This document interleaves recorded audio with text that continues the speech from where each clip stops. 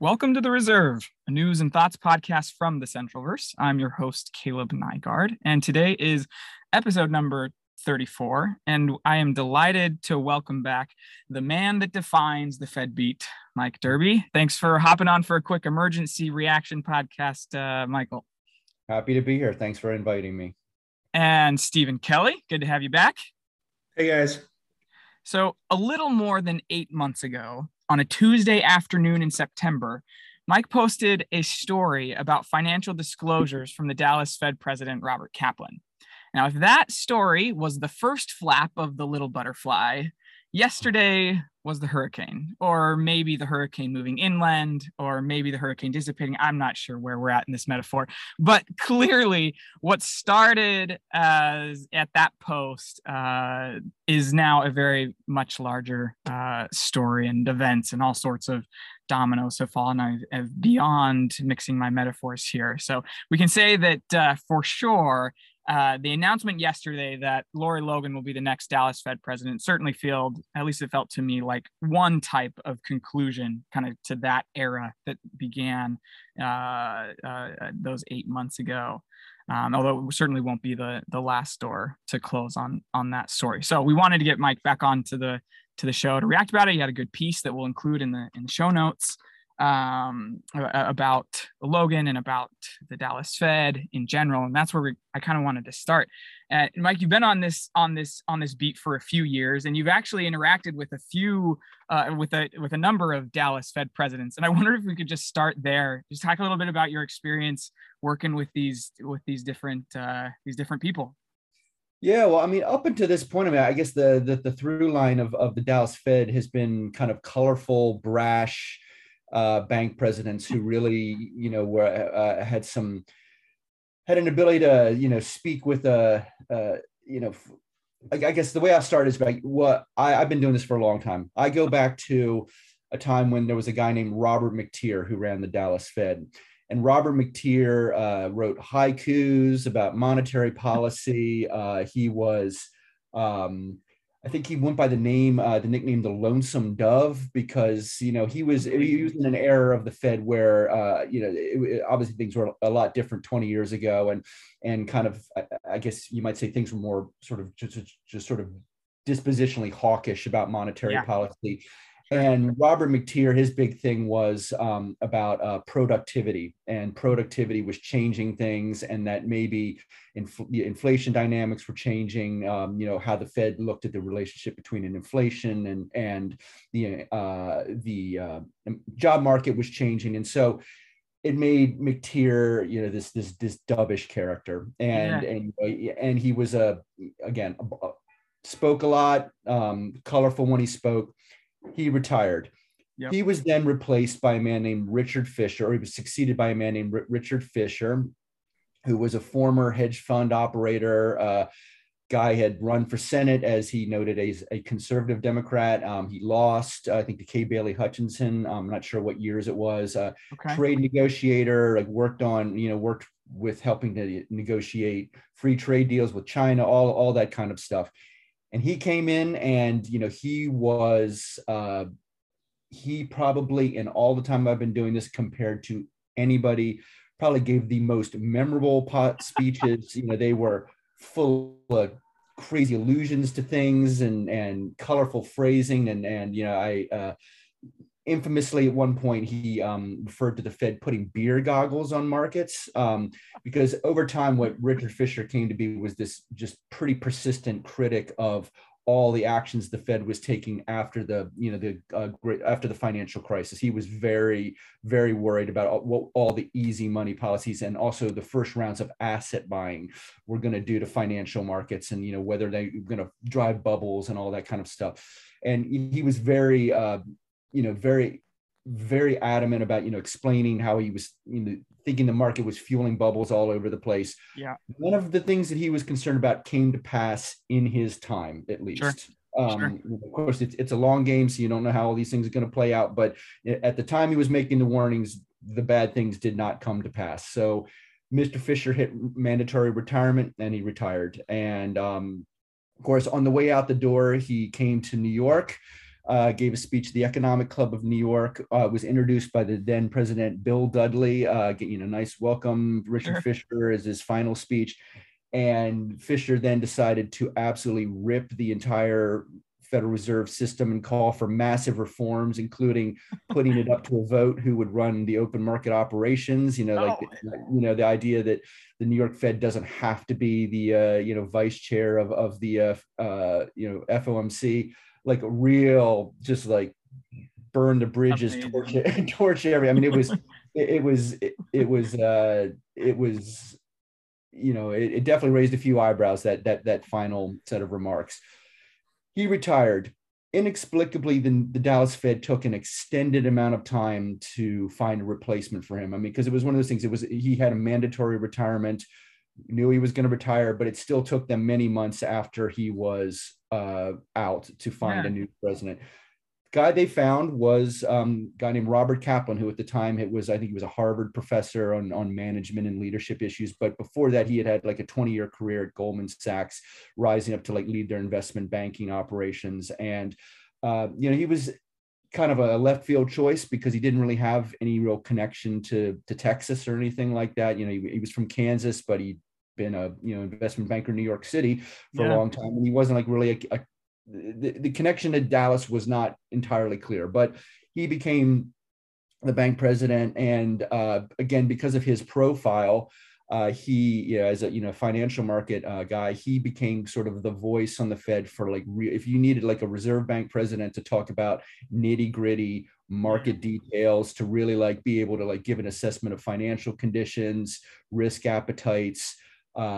He was the guy to go to. And one thing I also thought was notable about him is, we always kind of deal with this question from time to time when the yield curve inverts, and like, what does it mean? Like, and this all is still, to my mind, unsettled argument about whether it's, is it correlation or causation? Like what the hell is going on there? Because we know inversions precede recessions almost, like one for one. I mean, it's a great signal, but nobody knows exactly what's going on there. And Rob had a great explanation about how he thought that the inverted yield curve impaired bank credit creation, because of how the interest rates were moving around, and impaired credit creation, and therefore created a headwind for the economy and might contribute to recession. So like Rob was a great guy to go to for those sort of comments.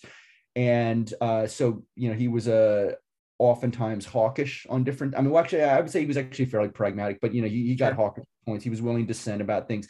He dissented against the Fed's new framework, for example, which was one of the few people to do that. Although it was like his dissension against the Fed's new inflation fighting framework, I think was fairly technical. It wasn't like a repudiation of the whole thing. So that was the voice that was the role that Rob played on the Dallas Fed, and also was a very, very frequent public speaker, out there all the time, TV hits, interviews, lots of speech making, and traveling around that giant district that the Dallas Fed had. And then we get to the events of last September, where turned up the financial forms that showed the trading that he'd been doing. And again, we always stress the trading was completely, signed off on by the bank's internal lawyers. And even when Rob resigned, as kind of the controversy swirled around that, there was no, there's been no, not pushed out. He resigned. He stated at the time he didn't want his controversy and the questions around his situation to be, distraction to the Fed at an obviously, very fraught time. And so, and he was also coming up towards retirement anyway. So, that was the situation. So he left the Dallas Fed early. That left, them in the place where they had to find a new bank president. And so that search was I guess finally we know the end of the search conclusion yesterday. Yeah. And that's amazing. There are so many. I pretend like I know the bios of a lot of these FOMC people, and like 95% of what you just said was exciting and new to me. That's just, I need to go back through some of your old stuff and get some of these haikus up on my wall. I don't care what they say, just the fact that they exist is worthy of being framed.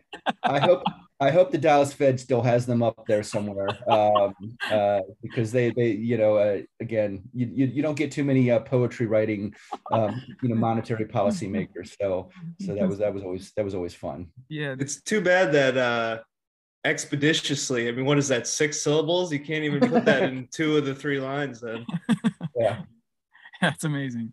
So we've gotten to this point. We've gotten today. So then the announcement comes out yesterday, and I guess tell us about kind of the reaction. Give us a little bit of, maybe if you can, background on Logan, and we can actually start also talking about why maybe she was picked, kind of given that background of, I think it's a perfect follow-up to kind of this history that we just got on who these people were, and you don't obviously have to speculate. We can do that as well, but to the degree that we know, why did they pick Logan? Who is she? Well, I guess I'll first say, there is kind of ongoing dissatisfaction with the process for selecting regional bank presidents, because they actually work for private corporations that are owned by member banks. They are not part of the government, although regional banks are obviously overseen by the Federal Reserve. And so, I mean, they're not independent of the government, but they are private companies. And so for forever, basically, there's been a lot of opacity in the whole selection process of how you pick a regional bank president, because they don't have to go through Senate confirmation. There's the whole sort of parlor games of people's names being like getting out there and talked about in public, or even or when they get to the point of going through Senate vetting. That doesn't happen for regional Fed banks. So sometimes who's coming, sometimes who people who are who are going to get the job are. Sometimes that happens. Other times it's just like, oh wow, okay, who's this person? Let's go find out who they are. Also, in the last few years, the regional banks and the Fed in general have been facing a lot of pressure over diversity, and broadening out the ranks of who serves on the regional banks, because over the century that, and I know you guys have done work on this, the 100 years or more the Fed's been around, it's been pretty much, white men drawn from, finance or business who have run pretty much anything in the Federal Reserve. And that in the last few years has started to change. In 2017, the Atlanta Fed selected Raphael Bostic, who was the first ever African-American to serve as a regional bank president. Earlier this year, the Boston Fed selected Susan Collins as their next president, first ever Black female regional bank president. And going into this, as the Dallas Fed navigated its search process, they were facing pressure from some folks to pick a Latino, because there's never been a Latino who's ran a regional bank, and the Dallas Fed district is obviously, got a very substantial Latino representation. And so the bank was, facing that sort of external pressure to pick a diversity candidate, but at the same time, picking a person to run a regional Fed bank is I think it's more complicated than a lot of people recognize, because running a regional bank is not just about monetary policy or economic thinking. It's actually a lot of management stuff. I mean, they're big institutions. I think the Dallas Fed has 1,200 people that work for it. They're large institutions. So, as it's been explained to me, actually regional Fed bank presidents really don't spend substantial parts of their day, like sitting there blue sky thinking about economics. They're going to committee meetings and doing management things and, meetings all day long. And so a lot of management stuff that they have to do. And that's actually the lion's share of their job. And so trying to find, a person for the thing is more complicated than that. And also, that they say, Dallas said that they did definitely want somebody, who could represent the interest of the district, to it's Texas, and the Texas folks are very, proud about Texas and Texas things, and that was something that, they did allude to wanting a candidate who could fit that bill.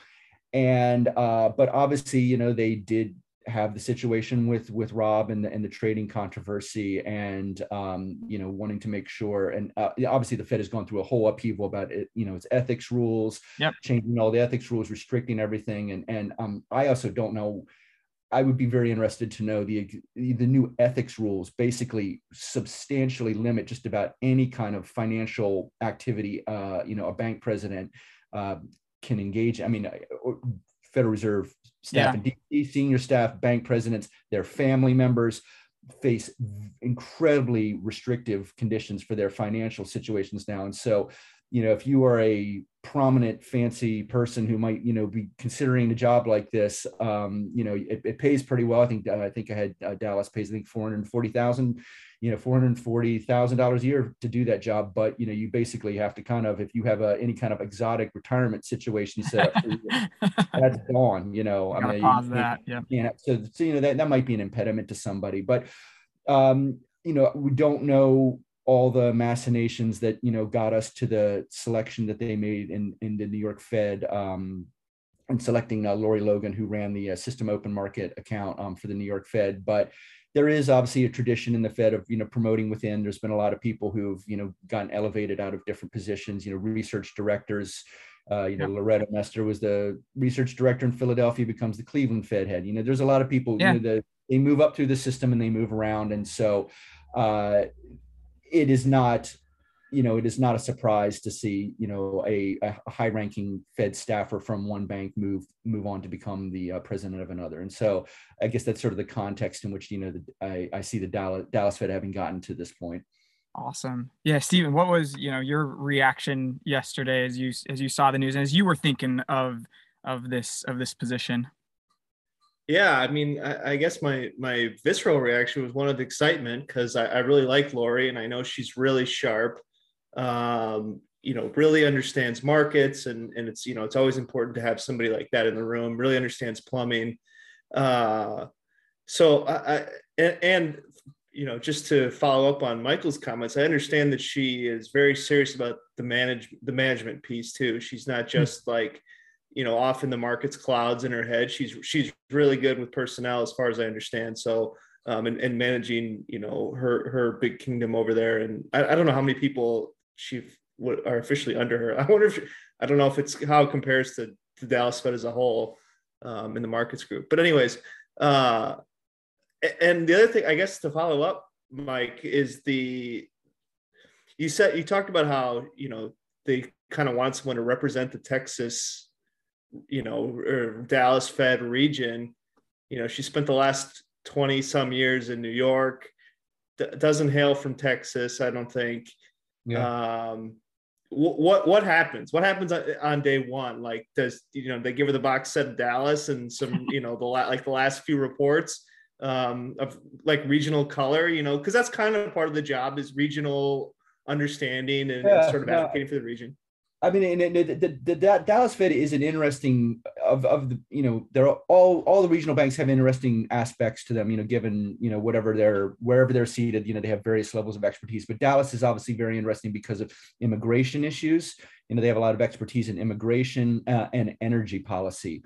And again, those are things that don't naturally, track from, what Lori Logan's been doing in New York, doing the hands-on implementation of monetary policies. So those are things she's going to have to, I don't necessarily say get up to speed with, but, she's definitely going to have to like engage with those things, because those are kind of expertise areas that the Dallas Fed brings to the table. But it's also interesting in that, the last two Dallas Fed presidents have been, super market and financially oriented, even though, Wall Street is not in the Dallas Fed district. Right.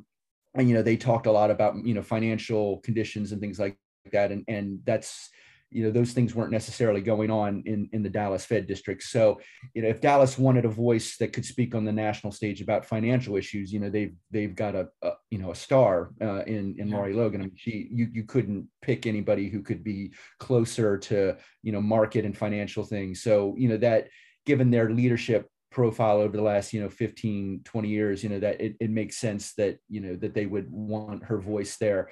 I suspect what it's like for a lot of these things. I mean, there's a lot of public speeches and road shows and going to small towns in Texas and hitting the Rotary clubs and Kiwanis clubs and speaking to them and finding out. And so, I imagine it'll be like it always is. She'll come in and she'll have to hit the road and go out and start meeting the locals and finding out what they're concerned about, and listening to them. And over time, we'll see how the Texas angle plays out for her. So the follow-on question, speaking of, they could get nobody better, to handle financial markets types issues, is the question of, does this sort of create a vacuum in New York? I mean, obviously the Fed's balance sheet is active right now. Things are going on, and they're going to lose Lori over the summer. Do we know how that transition is going to be handled? I mean, is there a front runner? Do we think it's going to be smooth? I at this point, I have no insight into that. And the New York Fed has, they've had some turnover, in those positions. So they've got a new person. Their name isn't on the top of my head right now, but they're coming in to help, is in the top ranks of the market implementation sort of thing. But yeah, they're going to have to find a new manager for the SOMA portfolio. And obviously they're going to have to do it at a time where, big things are afoot, because the Fed starting on June 1st is going to be starting to shrink its balance sheet and start, phasing in the runoffs. And they're going to be doing it obviously in if current conditions are still as they are, in June, it's going to be, pretty hairy times. I mean, so this is whoever's going to be managing, the actual mechanics of the balance sheet rundown are going to be doing it in much more fraught conditions than when it happened in the last period of, I guess it was 2017 to 2019, when they gradually wound it down in generally pretty placid, once they got past the whole taper tantrum thing, that was all a pretty placid process. And we do not know that that's going to be the case this time around. And so yeah, the New York Fed has big shoes to fill, and they probably need to fill them fairly quickly too. Yeah. Then they gave themselves till end of August, I think. So they'll have a couple of months to do it. But yeah, I agree. That's a huge point. Are there other things? I read or I listened to actually Michael Lewis's Liar's Poker. So he did like a new edition a couple of months ago in audio form. He read it. And one of the big running jokes throughout the whole book is doing everything you possibly could not to get sent to do equities in Dallas. Like that's one of the big jokes. And somebody on Twitter yesterday, and I apologize to whoever this is, because they're probably one of the 6 people that listens to this podcast. They asked, is this really a promotion? And you had mentioned a little bit about, like going on roadshow and having, a bunch of managerial jobs. But somebody asked, is this a promotion? These jobs are very, very different. I was wondering, and this is to both of you, either one, what are some things that she's going to gain? What are some things that she's going to lose? Well, and what do you think about that? I mean, I can't speculate on how she views it. I mean, I would sure. I would assume if she took the job, she wanted it, So because obviously it involves relocation and all that. So it's it's Dallas a big deal. And if you've been living in New York City for since 1999, and then moved to Dallas, that's a really different thing.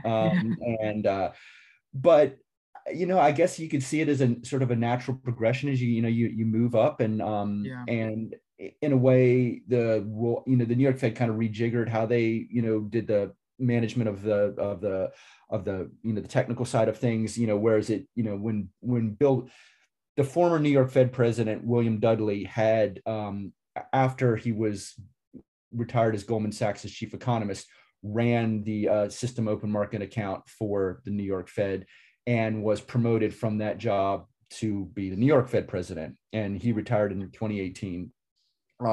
So that job has been a stepping stone to other things. And so again, part of that whole promote from within the kind of promotion ladder, you can see where that position takes you to another position. And obviously then once you become a regional Fed president, people are listening to you, you get to share your views about things and you get to weigh in on things. And so when you are the manager of the system open market account and you give a speech as that person, you have to be incredibly careful to be, very technical and to not say more than is yours to say. You are basically given directions from the governors and the FOMC members to do something, and so when you speak, you have to basically talk in terms of technically this is what we're doing. I have no views on whether anything beyond that. It's just technically right. This is what we're doing, and this is what we see in markets, and that's kind of as far as you can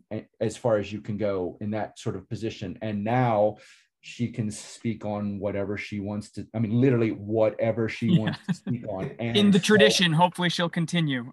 Yeah, and so and that was in some of the commentary I saw from yesterday. Is just that from people.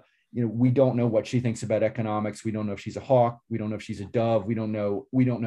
There's no public record to deduce any kind of leanings on her part. There was an interesting note from a man named Krishna Guha at Evercore ISI, who used to be the head of communications at the New York Fed and overlapped with Lori Logan. And so while it's probably been almost 10 years since he was at the New York Fed, he was there when she was there. And so perhaps has some insights into her thinking that other people don't have. And in his note yesterday, he talked about he expected she would be a centrist and fairly pragmatic and wouldn't necessarily swing out to reflexively either hawk or dove. He saw her as a pragmatic, and again noted the great opportunity she has to speak out and influence the conversation. So that's as much as I can say about that. Yeah, I think that's great, and it'll be interesting to see what she does with it. Well, Stephen or Mike, I guess Stephen first, any last minute comments or thoughts that you had about this before we wrap it up? No, I don't think so. I mean, it'll be good to watch. It's a little weird, this sort of, like we said, we'll kind of wait for speeches, but they won't start till August, and then we're talking about a vacancy in New York that comes up in August, but there's also kind of this weird thing of like, you hope it doesn't impede anything that happens between now and then. Like, you get like, I don't like, it's not like she's going to recuse herself from the day to day or anything like that, but you know what I mean? Like this sort of thing can be disruptive. And so hopefully that's not the case as well. And I don't expect it will be, but it's just another thing, that's sort of lingering in the background here. Yeah. I guess in that case, the Fed probably hopes that kind of they're having laid out their plan for balance sheet operations and wanting it to be in the background. I mean, it seems like it would probably take a lot for them to deviate from the plan, but but then again, things are so very, very volatile that you don't fully. I mean, that commitment will only get you so far. Yeah, and maybe August is about the border of that, right? Like I think you guys are both getting at that point that the next couple of months are pretty determined. They've been pretty clear about which direction they're going. The fall is going to be, who knows? Like, I think anything is possible in the fall. And so it'll be exciting. Yeah. Her first vote could be 75 basis points. Oh, I guess she's not till next year. So she got to wait to take her shot till next year. But boy, that's right. If it's next year and we're still talking about 75 basis point rate hikes, I mean, oh Lord. That's bad news, man. There are bigger problems. Exactly. Well, let's call it there. Michael, thank you so much for coming on. Thank you for having me. I really appreciate it. And Stephen, always good to have you back. Thanks, guys. Thanks to everyone for listening. And you can find in the show notes, we'll have a few links, including Michael's story from yesterday that also had some great details that I just remembered that I wanted to bring up here. Lori was involved in 9/11 and in 2008 and in 2020, which in like the central banking crisis and emergency stuff were the big ones. So definitely go check out that article there. He's at Michael S. Derby on Twitter. Stephen is at Stephen Kelly 49, and I'm at Caleb Nygaard. Until next time, thanks for listening.